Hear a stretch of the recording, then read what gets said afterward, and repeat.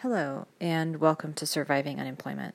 I want to continue from What Color is Your Parachute, Chapter 5, which has a variety of different exercises to do that help re-navigate your career path and kind of do research on yourself. If you haven't had this issue, some people go through this, but maybe when you're looking for new jobs, your job search kind of hits a dead end. And rather than throwing caution to the wind and just applying to whatever you can find, if you have the luxury to take a step back and say, well, what is it that I really am looking for? Because maybe the job that you were coming from was just not the right fit, and you're re-navigating and relearning and figuring out more about yourself and what kind of non-negotiables you'll have. So this exercise is, I thought, very helpful. It's called Distasteful Working Conditions. So you take a piece of paper and you list all the places that you have worked thus far in your life. And that can go all the way down to when you were 15 and you were doing dishes at the local pizza shop or babysitting. Everything. Every job that you've ever had. Volunteering doesn't count. It has to be a job where you were paid.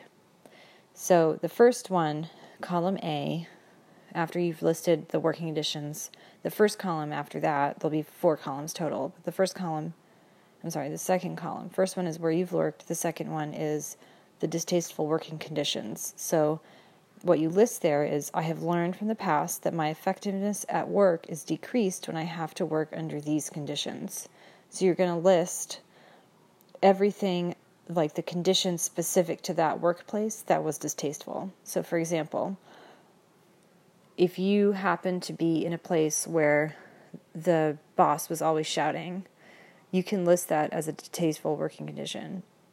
The second part, if you happen to have coworkers who were toxic, so you list everything about that place that was distasteful. Some places might not have that. Maybe you worked in a really fun place that had wonderful working conditions where you were paid well, and that was really ideal. But right now you're just looking for the non-negotiables, what you cannot go back to. Then in the third column, column B, you rank those distasteful working conditions. So among the factors or qualities listed in column A, these are the ones I dislike the most. And so you rank them 1 through 10, 1 being you liked it the least, and then 10 being, okay, it was something I really didn't like, but it's not as bad as the first one. And you can list as many as you want. And then in the last column, column C, the keys to my effectiveness at work.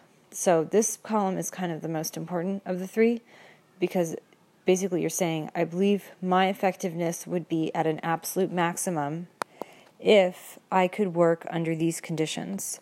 So you're looking at the opposite quality and you're putting that in order. So let's say that the first one in column B was the worst, absolute worst condition. The boss was always shouting, or the boss did things that were completely out of line, like he lied about stuff. I mean, whatever the condition may be, it could be even more extreme than that. But you want to put what would be the positive opposite. I would be really effective at my job if my boss were honest. That would be the positive opposite, if like the boss was a liar. The second one, working in a toxic atmosphere where everybody was working against each other. The positive opposite of that would be, I would be most effective in my work if I had a team of people who were working with each other rather than against each other. That kind of thing. So when I first started this, I thought, okay, that sounds so obvious. That sounds so overly idealistic, because there really is no perfect working place. So why am I listing all this stuff if no matter where I go, it's going to have issues? It doesn't matter where you are. I think that this exercise is very important because it makes you focus on what you just will not tolerate.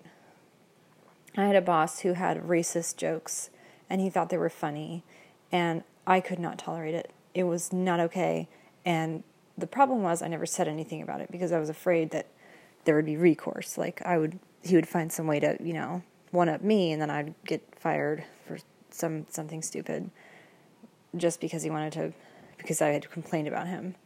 Well, in the end, I think I should have said something. And I think if I had known before what my utmost thing I would not tolerate, if I had listed that and I had that in my head, I would have been able to more rapidly address it head on exactly when he had said it. That's not okay with me. Please don't say that.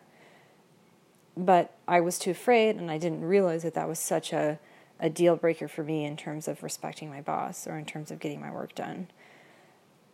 I think that if you go in with your non-negotiables, you will more likely be ready to defend yourself and know that something isn't working for you, and you're more likely to address it. So maybe in the working environment that you wind up in your next job, it might not be ideal, but you know that you know where you stand. You know that something about that is just not okay, and it's not letting you do your work well, and you're more likely to address it. So I think that's really, it would be wonderful if all of us could be in a place where there's perfect working conditions, but I don't think that's ideal.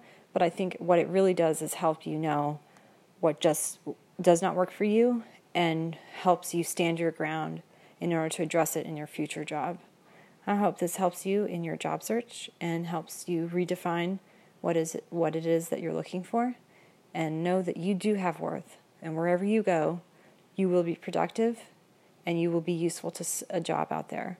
I hope that you find an employment that works for you. Thanks for listening.